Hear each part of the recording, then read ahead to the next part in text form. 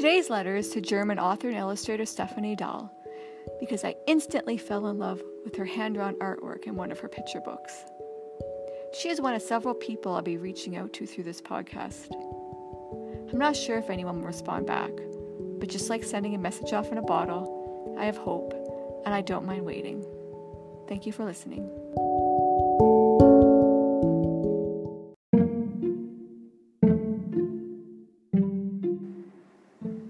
Thank you for writing and illustrating Evie and the Strawberry Balloon Ride. It was my first time reading one of your books or seeing your artwork.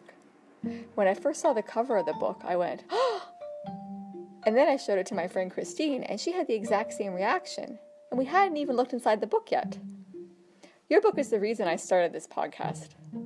I wanted to let you know that I love the little strawberry dress in the story, and the strawberry theme that runs throughout the book.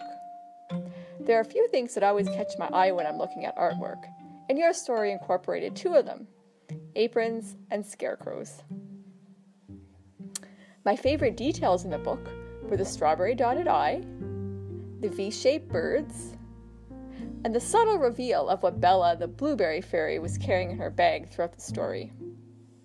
And I love the expression that Evie says when she gets mad.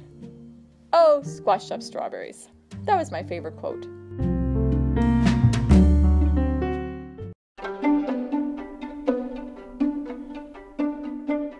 Right now, your book is living on our new bookshelf at the Colway Public Library.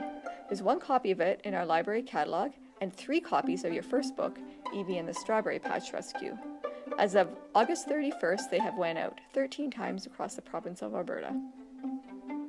From past experience, I know when I read this book at story time, kids will be pointing out the various insects on the pages. And they will probably ask, as my friend Christine did, "What creature are you?" when they point to the page that has the bumblebees dressed as strawberries on it. P.S. Was Evie inspired by the strawberry shortcake dolls? And what is your favorite food with strawberries in it? And does the strawberry magic wand have additional powers besides changing things to the color red?